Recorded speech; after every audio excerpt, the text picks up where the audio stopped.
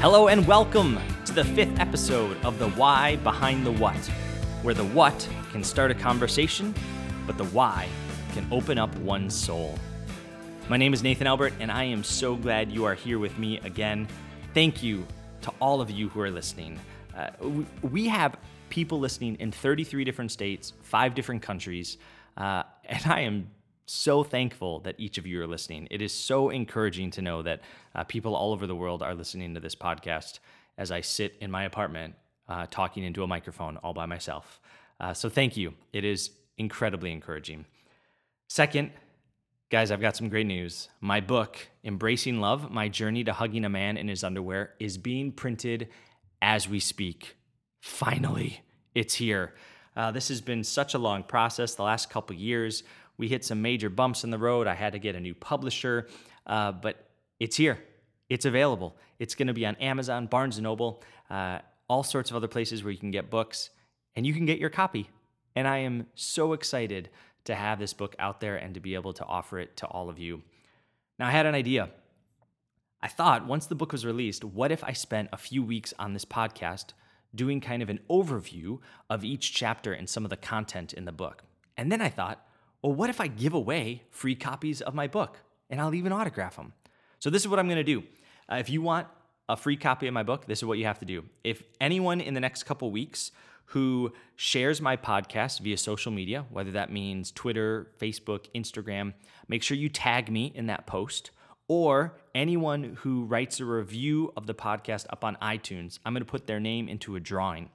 And then each week during this series on embracing love, I'm going to draw a name out of that hat, and that person, I'll announce it on the show, and that person will get an autographed copy of my book, and I'll send it right to you. So that's what we're going to do. Now, on to this episode. There's a lot going on in our country right now about transgender individuals and the use of public bathrooms. People are boycotting Target because they are allowing trans individuals to use the bathroom of their choosing. Other organizations and people are spouting hate and fear and all this rhetoric that is quite dehumanizing. There are some of these conversations that are relating trans individuals who need to use the bathroom with criminals who are going to abuse children. It's becoming ridiculous. What really gets me fired up in all this is much of the fear and the dehumanizing language and the disgust that's coming out of people's mouths. It's coming from Christians, people who are supposed to be known for being loving and kind and gracious and welcoming and hospitable and understanding and caring for those on the margins of society. So instead of doing a rant on this subject, and instead of talking about transgender individuals, I want to introduce you to my friend Eli.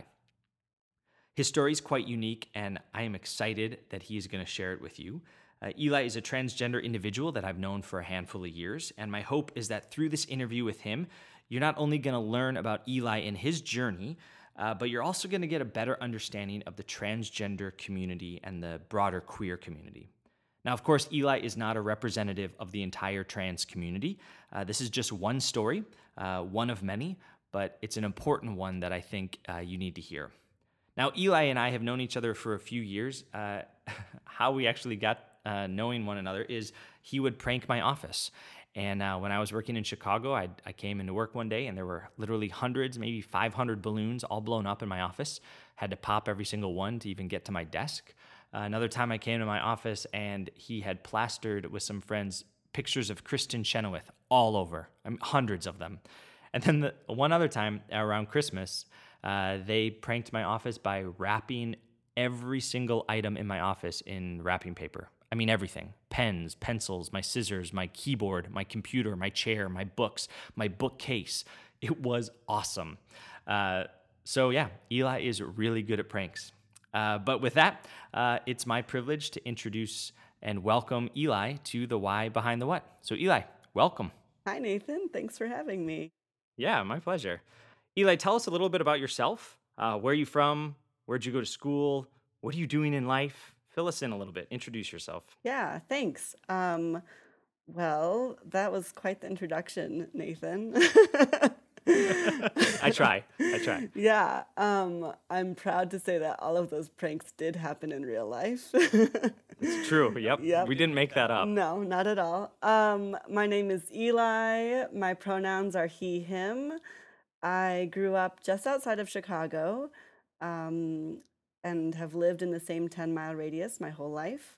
I went to undergrad at North Park University, um, which I think we'll talk about more in a bit, maybe. Did I answer all your questions? I think so. Yeah, okay. What are you doing right now? What are you doing right now in life? Yeah, so I work in theater. I'm the production manager at a storefront theater in Chicago, Filament Theater. And then I'm also, as a day job, I work in special education. I work one-to-one with students with comprehensive needs. That's awesome. And so when we met, I knew you by your birth name. And in the last few years, we've been friends now. I don't even know how many years. 5 years, 7 years, 6 years? A handful of years. Some years. Yeah, somewhere between 0 and 50. We've Yeah. been friends. But in the last few years specifically, you've had a pretty extensive journey with sexual orientation, gender identity, how you identify yourself. So can you share a little bit about that journey and how you've ended up where you are now, identifying with pronouns as he and his, which is different than your birth? Yes, for sure. Yeah, so I think it's relevant to say right now I identify as trans. I'm a trans guy. Trans is short for transgender. Correct. And I also identify as queer. So my gender identity is like trans masculine, I guess, or trans male. And my sexual orientation is queer. The first year that I knew you, Nathan, that September, you invited me to kind of like a GSA, Gay Straight Alliance, like panel that you were speaking on campus. And the only reason I went was because you invited me. And there was a trans woman speaking on that panel. And I said something after the introductions. I said something to her like, "Thank you for your words," or like your introduction that was really moving. And she said to me, "Oh, well, what about it was moving to you, or what about it was important for you?" And then this is like my Lindsay Lohan story. Um, Awesome. I'm ready for it. Great. So do you remember? I was designated female at birth, so I grew up like as a girl watching chick flicks and whatever. Do you remember that Lindsay Lohan movie called Freaky Friday where she and her mom swap bodies? Okay, and so there's a scene where they're in the Chinese restaurant and they open the fortune cookie and there's an earthquake, but they're the only ones who experience the earthquake. Like no one else in the restaurant knows that there's an earthquake going on, right? Do you remember that? Yeah. Yeah, okay. So that was my Lindsay Lohan earthquake moment when you were sitting on the panel, but this trans woman said to me, "Oh, like challenged me or kind of like asked me to dig deeper, like why were my words so important for you?" And I had this like insane earthquake thing happening to me in my brain and my body, and it was like, "Oh my God, I'm queer, I'm queer, I'm gay, I'm queer." And that was like my coming out to myself. And then 3 days later, I told 2 best friends, and the day after that, I told my pastor and you, who was at the time another one of my pastors. So that was how I came out to myself or realized that I was not a straight person. Since then, that year, I came out as gay, and I was really specific about using the word gay and not lesbian. It didn't... Explain that difference. Because for some people, I think they automatically hear gay and apply it to males. Right. Yeah. So for me, lesbian was gendered as, I didn't think of it in these concrete terms at the time, but now that I look back on it, I can understand it better. I didn't understand my gender identity at the time, but I think like looking back, this was the beginning of my understanding, and I think a lot of the conversations I had with you at the time, you maybe were like seeing that as well. but lesbian, that word is specifically for women. Gay can kind of be for anyone, but you don't hear a lot about lesbian men. But there are lesbian women. And so I think it essentially felt misgendering for someone to call me lesbian, because somewhere in my body I understood myself to be male, but I wasn't telling anyone that, and it certainly wasn't a safe environment to tell anyone that. Yeah, so I was coming out as gay everywhere, to my parents, to my friends, to my pastors. I was gay. Yeah, so that was the beginning. And can you explain or give a broader definition? Because I think there's a lot of people are confused that, the LGB of that acronym, lesbian, gay, bisexual, all relates to sexual orientation. And transgender is different because it doesn't always equate sexual orientation. It's much more, as you said, gender identity. So can you define that for people or explain the differences between that? And even for you, how explain more on your gender identity, but then also your orientation, if possible. Yeah. So I certainly can't give a history as to why T isn't included in the acronym, but I can talk about my own personal experiences. Right. For the way I understand it and experience all of these things, gender identity for anyone is like the root of who they are. And then we use other words to talk about our sexual orientation based on our gender identity. So if I am a man, which I am, and I say that I'm gay, that means I'm attracted to other men. However, if a woman says that they're gay, that means that she's attracted to other women. So that kind of, does that give an idea of the difference between sexual orientation? Sure. Yeah. Okay. I think that's why using the word lesbian was so scary for me when I was coming out, because lesbian implied that I was a woman attracted to other women, and I was not saying that. I think the word gay was like a placeholder for, I don't fit into this heteronormative narrative that you all think I do. Right. And so for most people, trans it's more focused on the gender identity aspect, right? So I, as a heterosexual male, I identify with my original biological sex as male, and I express my gender in certain ways. Gender expression. That might mean I'm really manly, or if we all know me, I'm not that manly. But I still express my masculine gender, and my orientation also ties in with my kind of the heteronormative orientation, where I am attracted to females. Right. And so for trans individuals, you can be a trans male, but be attracted.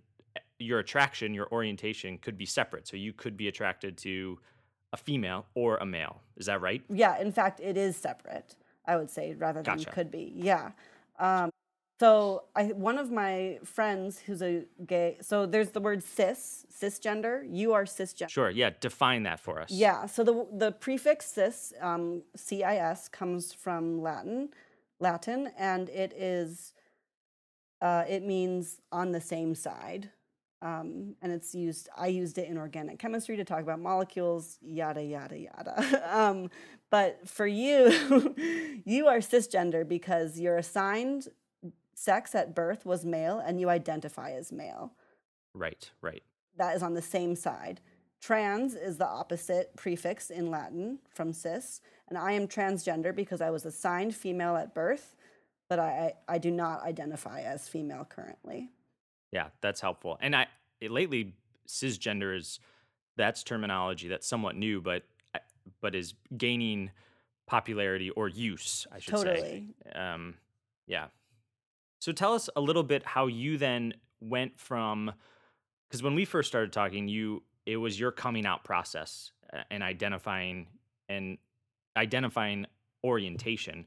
So how did you start the process of your gender identity? Yeah, that's a great question. It wasn't on purpose. um, I, after college, so North Park, which is where I went to undergrad, I would consider it a fairly conservative evangelical Christian university. Um, Now that I'm not in that environment, that's how I would talk about it. um, and so while I was in college, it was like kind of fighting tooth and nail to not be straight.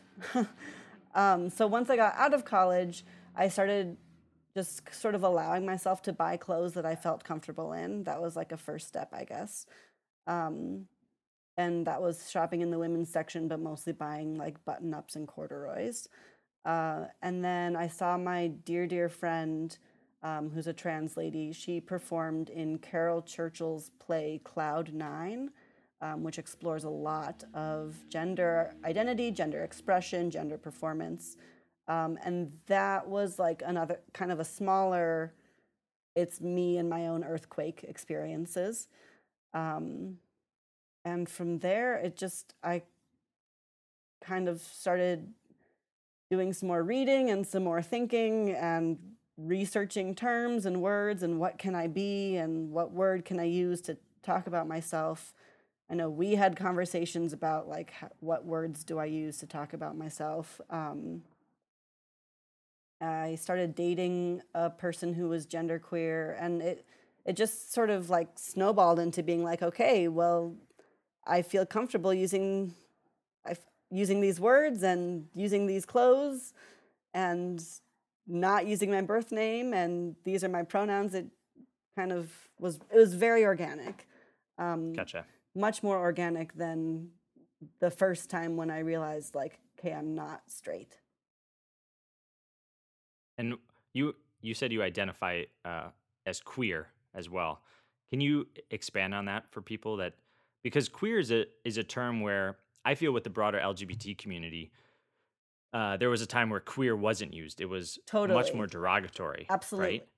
And so now it seems like the broader LGBT community, queer community, has reclaimed that word. For sure. And there's, I think, more and more, perhaps the LGBTQ community might simply identify as the queer community. Like that actually might become more an inclusive term. So, can you expand on that in your experience, what queer means and how you identify with that? Yeah, totally. I would say that I fall on the gay side of queer, meaning I'm like mostly attracted to other male identified people. But like you mentioned, queer being a more inclusive term and becoming a more inclusive term. For me, when I say that I'm queer, it means that I'm not only attracted to men who have penises, or not even only attracted to men. Um, it kind of like loosens the boundaries and also allows for the gender binary to not exist in who I'm attracted to or like who I'm interested in dating. I think it's also worth mentioning that the word queer has a lot of other implications besides just who you're attracted to. Um, so at least in Chicago, the queer community is very social justice oriented. Interesting. Yeah, there's a lot of talk about ableism, about accessibility, intersectionalities between gender and race, sexual orientation and race. Uh, Black Lives Matter is a value that's like really upheld by the queer community in Chicago, or a lot of it. So being queer is not only about, I've learned being queer is not only about who I'm attracted to, but also kind of like some values that I hold as well as a person who's Gotcha. not straight. Gotcha. And it seems to the orientation side of it, it's more a spectrum than the binary of gay or straight, Totally, for sure. right? Yeah. Yeah. Yeah, that's good. Some other words that people may have heard, like pansexual, for example, that might fall under like the queer umbrella, if that's Okay. helpful. Yeah. So how did, as you journeyed through or kind of organically explored your gender identity and started identifying as a trans male, how did family, friends, pastors, how was that, those people supportive or encouraging or even discouraging to you in that process? Yeah. Um, That's probably a really big question. it's a huge question. Sorry. You shrink it down then, edit that question. Go ahead, just Right. edit it, answer how you want. Great. um, so yeah, how do I start? Um, it was really complicated because I knew that I needed to start coming out before I knew some things that felt like they should have been set in stone. So, for example, I knew that I needed to not be called my birth name, but I also knew that it was too much pressure to choose a name that was going to be my first name for the rest of my life. So I was like at this weird cross section and with all this tension building up. And so that was, or pronouns too. I knew I needed to not be called she, but I wasn't ready to be called he. And so the theater some ways that I came out, and some communities that I came out in included the theater where I was stage managing at the time. And we were in the middle of a run of the show. I mean, like date wise, calendar wise, the show was up and running. And I just told the cast, like, hey, can you please call me Claire Michael and use the pronouns they, them, theirs for me? And they were like, yeah, great. And in the small communities, I told my several close friends to do that. I told my church community to do that. And in the small communities where I did do that, I also made sure folks knew that like these words are placeholders for right now. I'm still figuring this out. And I also need to be respected by language. So this is the language that respects me. And so the theater community, or that place where I was stage managing at the time, they were all so super supportive. It happened to be a cast of 7 guys and 1 woman. So I suddenly had like 7 male, like, what's the word I'm looking for? Uh, Mentors who like taught me how to, like in the dressing room, they like taught me how to tie a tie and gave me a rundown on buying my first wallet. And like, That's awesome. yeah, it was so wonderful. And my 2 dear friends. So one thing that I use is a binder, and I think we'll talk more about that later also. But I use a binder to bind my chest to help with gender dysphoria. And my 2 dear friends who happen to be married to each other, handy for me. They let me they let me have my first binder shipped to their house because at the time I was living with my parents and I was not out to them. So I experienced a lot of support in a lot of different ways in some communities. Yeah. As far as my family goes, I didn't come out to them until about 5 or 6 months after I started coming out in other places. Both my brothers are incredibly supportive. One of my brothers works in retail, and a few weeks after I came out to him, it was my birthday, and he gave me a new pair of pants that he knew would fit me just right, like men's pants. And like Great. didn't say anything about it, didn't have to say anything about it. It was just like, hey man, here's your birthday present. It was really cool. My parents have been less than supportive, and that's been a really really hard journey, in essentially losing my mom and dad. Um, that's been really hard. Yeah. Yeah, I'm sorry that that's the case. Um, yeah, that's like a yeah. I can't imagine. So I but I but the crazy thing is how often that's the norm. Absolutely. Um, Yeah. And I mean that's a total norm, and I'm just like, I don't know if you want to use the word lucky or blessed, or honored enough to be financially self-sustaining. I mean the day my parents found out that I was trans was literally, it was I think 10 hours before I was moving out of their house to live in my own apartment. Um, and so while there has been like verbal violence from them, and attempted manipulation and like all sorts of weird, kind of like fictional shit, but it's my real life. I've also been not kicked out of a home in ways where I'm not experiencing homelessness. I can Right. afford my own groceries. I'm paying my own bills. So in that sense, I'm really, again, like honored or lucky to be in that Right. situation. Right.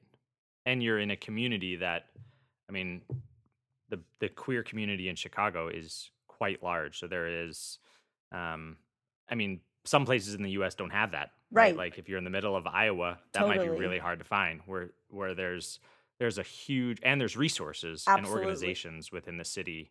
Um, I'll ask you more about that too. But I want to go back to what you were saying about binders and continuing the journey. With you used a term, gender dysphoria, Yeah. right? So fill us in on that process that I mean, you are going through hormone treatment. So you're, some people call it T, but testosterone injections. How did that come about? Because I think some people don't know that like that's a really long process. Yeah. Surgeries, that some people do get surgeries. I know you're planning that in the future. So shed some light on that for us. Yeah, sure. So just because I'm a trans guy doesn't mean that I was going to start testosterone. In fact, at first, it it took me over a year to even consider wanting to start T, like you said, testosterone T for short. Um, and not all trans people are pre-op or operative at all. Like not meaning not all trans people want an operation in the first place. Right, Um, right, I experienced a lot of gender dysphoria specifically around my chest. So gender dysphoria is like a physical discomfort and emotional discomfort regarding or like associated with living in my body, basically, is how I describe it.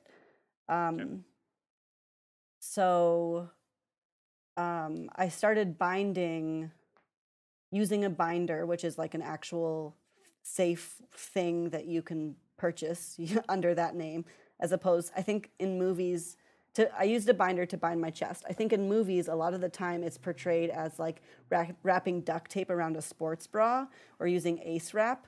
I just want to say, like, in case anyone out there knows a trans guy or a person who might be binding, that is very unhealthy and very unsafe. So you can buy binders that's safe for your body to bind with and still accomplish the same end result.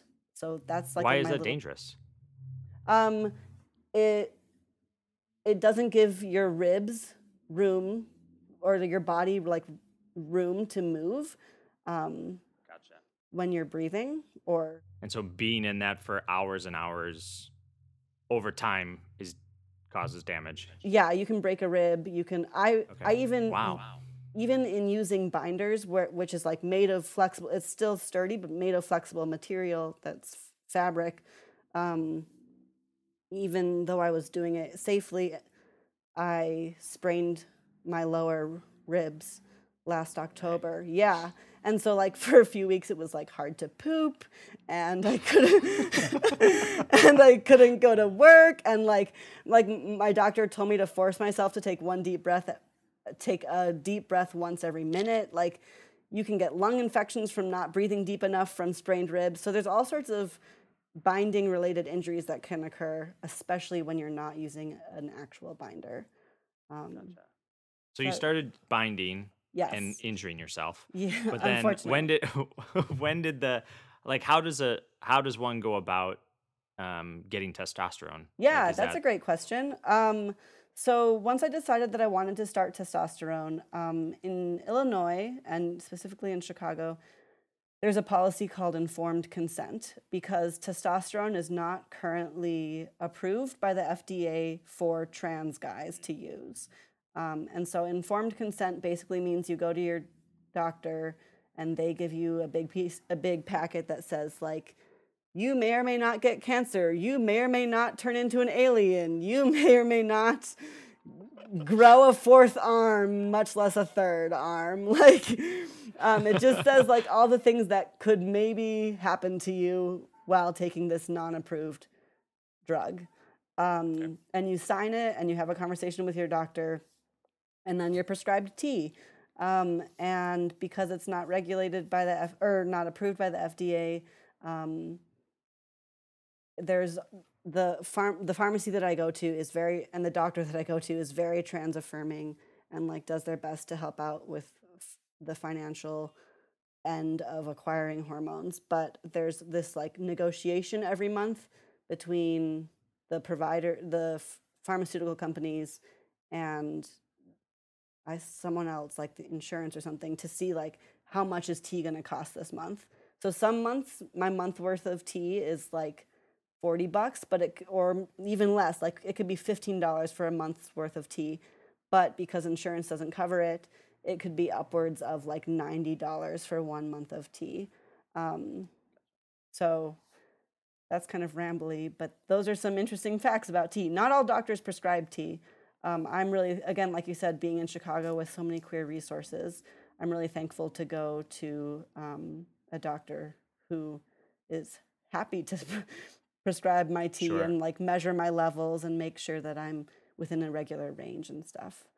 Yeah. For those listeners in Chicago, Howard Brown Health Center is the place to go for that. Gotcha. And how long have you been on tea?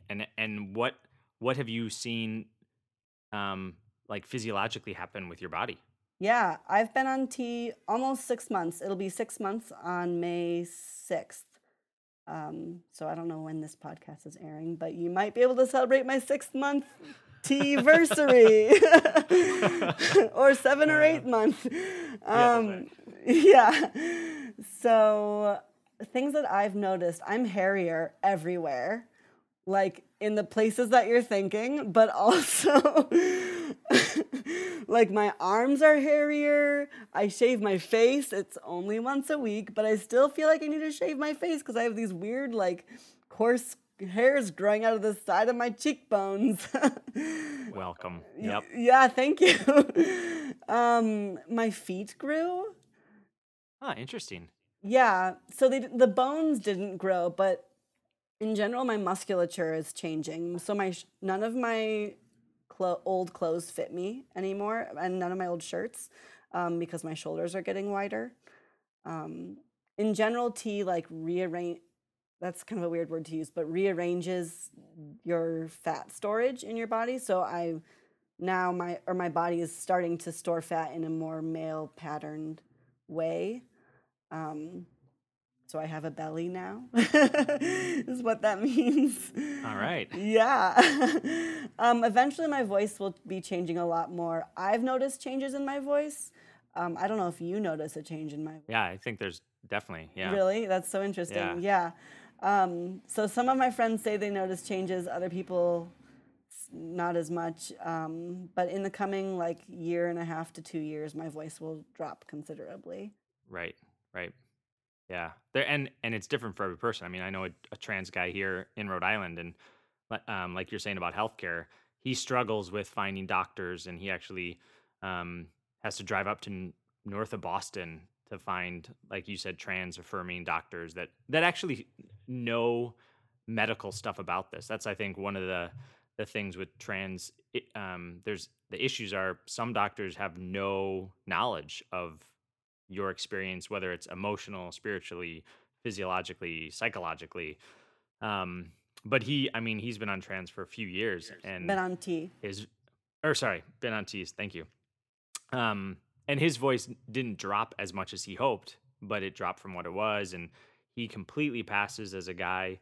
And it's, it's done quite a bit for him. And he also had surgery. He had top surgery, and that's something you're considering and pursuing. So how did that process come about? And because it's not an easy thing to do, I would imagine. No, it's not. That is an interesting piece of like the history of me and my gender identity. I've known that I've wanted some version of top surgery since I was like 12. I think I heard about somebody, one of my mom's friends or something, got a double mastectomy, and then I was like, oh, that makes total sense. It was because of breast cancer, but my 12-year-old brain said, oh, that makes total sense. And then a few weeks later, I heard that she had like reconstructive surgery, and I couldn't wrap my brain around why anyone would want any female or woman would want their chest reconstructed. That didn't make sense to me. So fast forward to now. I mentioned that I didn't want to start T for the first like year or year and a half that I was out as trans or understanding myself as trans, but I have wanted top surgery. I talked about binding and experiencing a lot of dysphoria around my chest. So I'm really looking forward to having top surgery. As far as the process goes, you need to find a surgeon, first of all. The first surgeon who I had a consult with, I didn't really feel like I jived with him or the language that he used. He didn't seem to be very trans affirming. He just knew how to do the procedure, maybe. But I recently had another consult, a different consult with the person who's going to be my surgeon. Her name is Dr. Allison Shore. She's here in Chicago. And the next step is getting covered by insurance. So it's likely that my health insurance will not cover the procedure because my health insurance, they will say that it is an elective cosmetic surgery. Now, I've had my therapist and my doctor both write letters essentially saying this is not elective and it's also not cosmetic. Eli is in fact trans, and this is like for his mental and emotional health as well as physical well-being with like sprained ribs from binding and stuff. So with those letters, my surgeon's office is appealing to insurance, and that's kind of a long process. We have to appeal, I think, 3 times before we're officially denied coverage, or I'm officially denied coverage, and then I have to pay completely out of pocket. Wow. Yeah, so today is the day of this interview. Can I say it? Sure. Okay. Today is Friday, April 29th. I kind of preemptively started fundraising beginning in mid-March because I'm pretty positive insurance won't cover my surgery. Today's Friday, April 29th. I have an online fundraiser, but I'm also hosting a fundraising event on Friday, May 13th. And then my surgery is scheduled for Friday, June 10th. So my surgeon quoted me $8,000 to $10,000 for the surgery. We'll see what happens. Yeah. We might have to have you back on after that, like Yeah. sometime in the summer. Yeah. We'll have to do like Eli version 2. Right. Or podcast episode 2 with Eli. Totally. Eli as an post-op. update. Yeah. Yeah, post-op. I call so trans folks have a lot of, or like we use a lot of different words for our body parts to make to make the words gender affirming. So like, for example, I'll say these words, but I don't use the word breast or boobs. Like that's a misgendering term for me. Instead, I call my chest fat sacks. There you go. So right now, to give you a crystal clear image, this is part 1, fat sacks. We can have a part 2, no fat sacks interview. There we go. Yeah. Yeah. Sounds good. What so at the time of this interview, there's all this hoopla right now about the use of bathrooms, specifically Target, transgender. You know, people are saying, or there's laws being written that trans individuals need to use the bathrooms of their biological sex because there's all this fear, like someone's going to get raped or abused or whatever the fear is there. Would you comment on that? I mean, as a trans individual, how does this make you feel? And what is your response to all the social media and news coverage right now on all this? Yeah.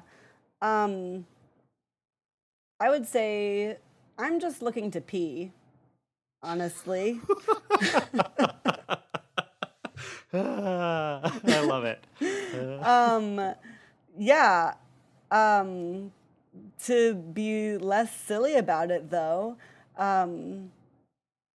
like I would ask cisgender listeners, or you are a cisgender person, are you ever afraid to go into the bathroom? Or are you ever afraid to go into a public restroom? Do you ever think about, is this restroom single stall or not?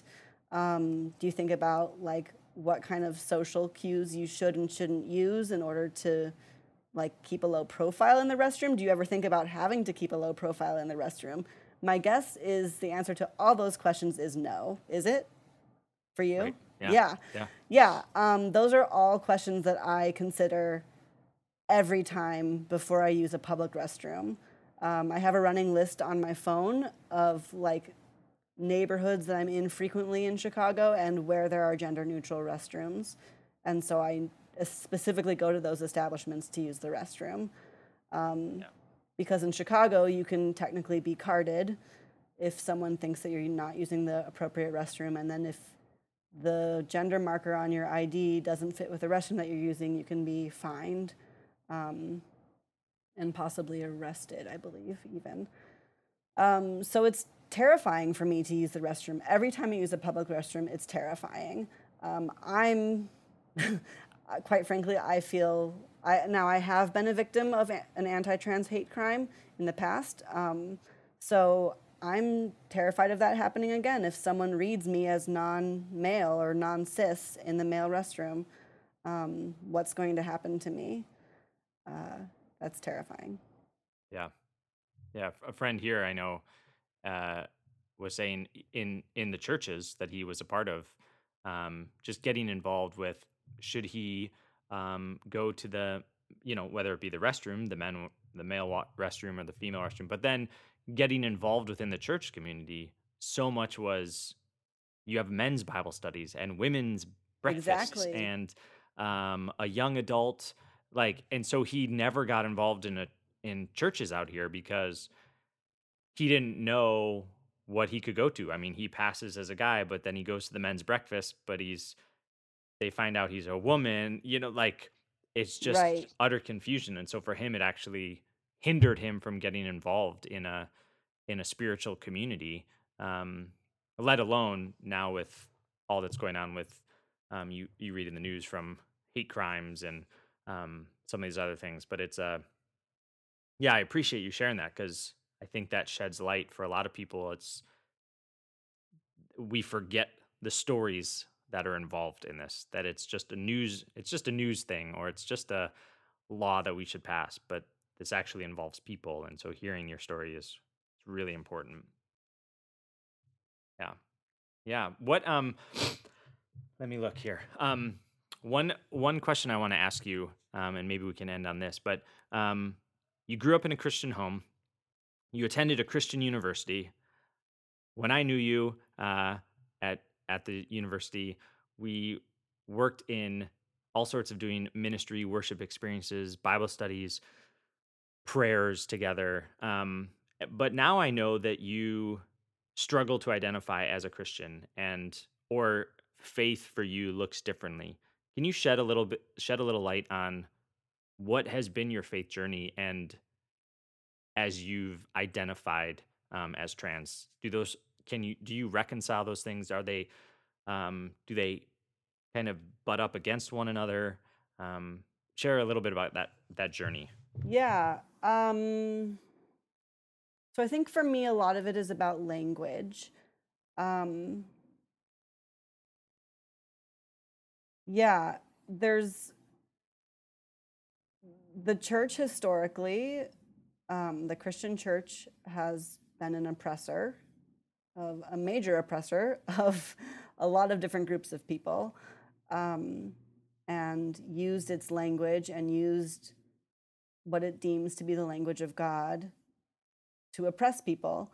Um, and so that is part of it. Not wanting to align myself with such an oppressive institution or such a historically oppressive institution. Um, and then also, when I go to church now, or if I go to church, I don't attend church regularly anymore. Um, but when I was going to church like semi frequently, all of the language about God was patriarchal, oppressive language.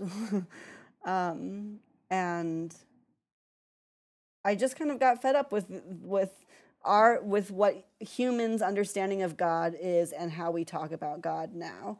Um, I do believe in a spiritual being. I would maybe use the word God to describe them. I'm not going to use the pronoun he to describe them.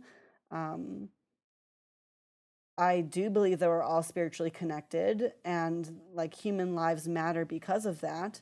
Um, but I don't believe that any of that should be connected to, or really is connected to, the oppressive institution, or, I mean, even currently oppressive institution that is the church. Now, I know that for some people, or a lot of people, those could be fighting words. Sure. Um, Sure. but I mean, like I said, attending a Christian university after I came out, I think I used earlier the phrase fighting tooth and nail, just to not be straight. And then the church community that I was in when I came out as trans, even though it was a very affirming community for gay men, it was not affirming for me as a trans person, and like didn't really know how to hold me or care for me, um, and hurt it did cause a lot of hurt. Um, so I would say the church now is still an oppressive institution in certain communities, and I'm not interested in aligning myself with that oppression, much less perpetuating it by telling people that I'm a Christian. Even that can be oppressive to other people in my queer community. If I say that I'm a Christian or like talk about going to church, that immediately becomes oppressive for them. So I'm still figuring it out. I mean, aren't we all? Yeah. But Yeah. that's kind of where I am right now. Maybe we can check in again at episode 2. Sounds good. What would you say to the broader, I mean, it's one thing to talk about church as an institution, but it's made up a bunch of people and all of us are, we're like you said, we're all on this spiritual journey. So what would you say to individual Christians who many of whom might be listening um, about faith and the trans community in your experience? I mean, um, what would your words of advice or, hey, this is a way that you can fill in the blank? I mean, what would that be? Um, I would say rather than telling folks what you think, listen to folks. Um, Even at this affirming church, I was told a lot of things about what a lot of people thought. Um, so if you ask questions and listen and and then respect the answer to those questions and show that you're listening, use the pronouns that someone says that are respectful to them. Use that name, because the reality is they're a person who has to live right now. The church, no matter how long your denomination is going to take to change or how long it did take to change to be more inclusive, that person still has to live their life right now in this moment. And it's kind of a matter of, are they going to live their life with you or not? And so you can be really inclusive and really supportive by respecting that individual, no matter where your denominational policies are. Yeah.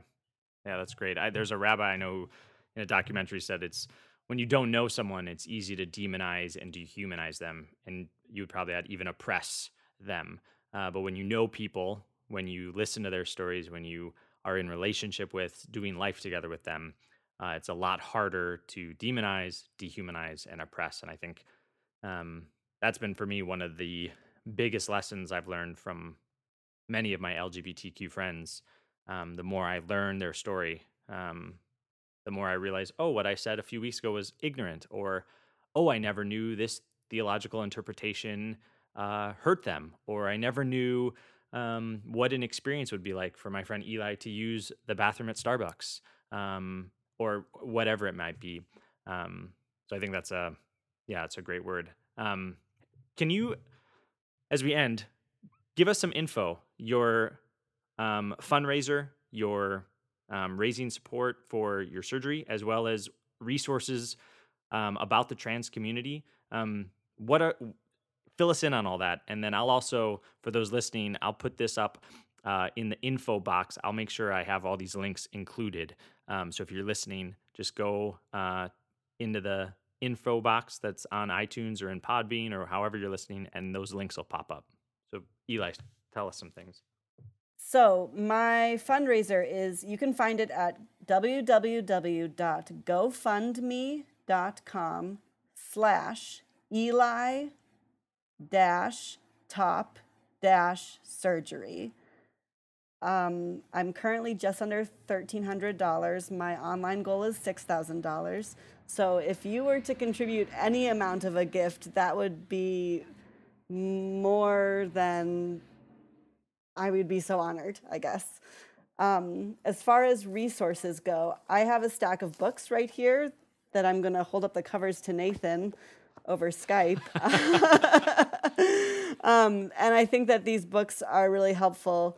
Aside from like Googling your questions before you go and ask a trans person an ignorant thing, I think Google can be really helpful. But also, here are some titles.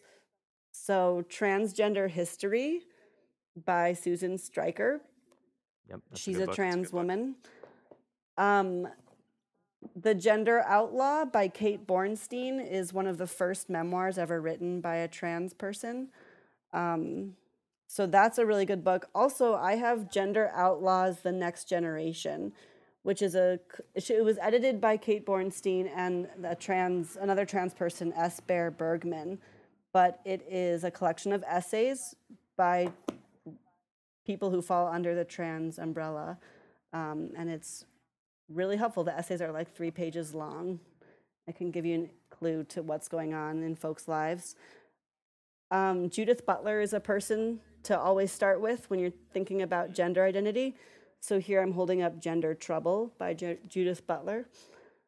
And then a really important one is called Queer and Trans Artists of Color, Stories of Some of Our Lives. And it's a collection of interviews conducted by Nia King. And the queer and trans person or people of color or QTPOC community, it's especially is really underrepresented and also really subjected to violence. So I really highlight that book in particular as far as increasing visibility for those sisters and brothers and siblings.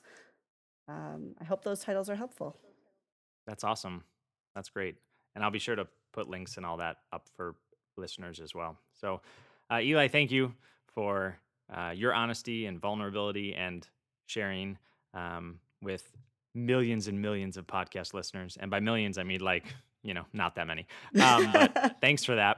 And then thanks for your friendship and not only pranking me, but allowing me kind of into your faith journey and into your life journey. And it's been my pleasure to kind of walk with you as you explore, and you've taught me a lot as well. So appreciate you. Thanks, Nathan. Thanks for having me on. Sounds good. And maybe we'll do post-op episode 2 later this summer. Sounds good. Looking forward to it. Thanks, Eli. So here's to Eli and his friendship and story. Here's to talking with the trans community instead of about the trans community. Here's to growing hair, starting to shave, and overcoming gender dysphoria. Here's to a faith that listens well, learns a lot, and loves much. And here's to the why behind the what. Cheers.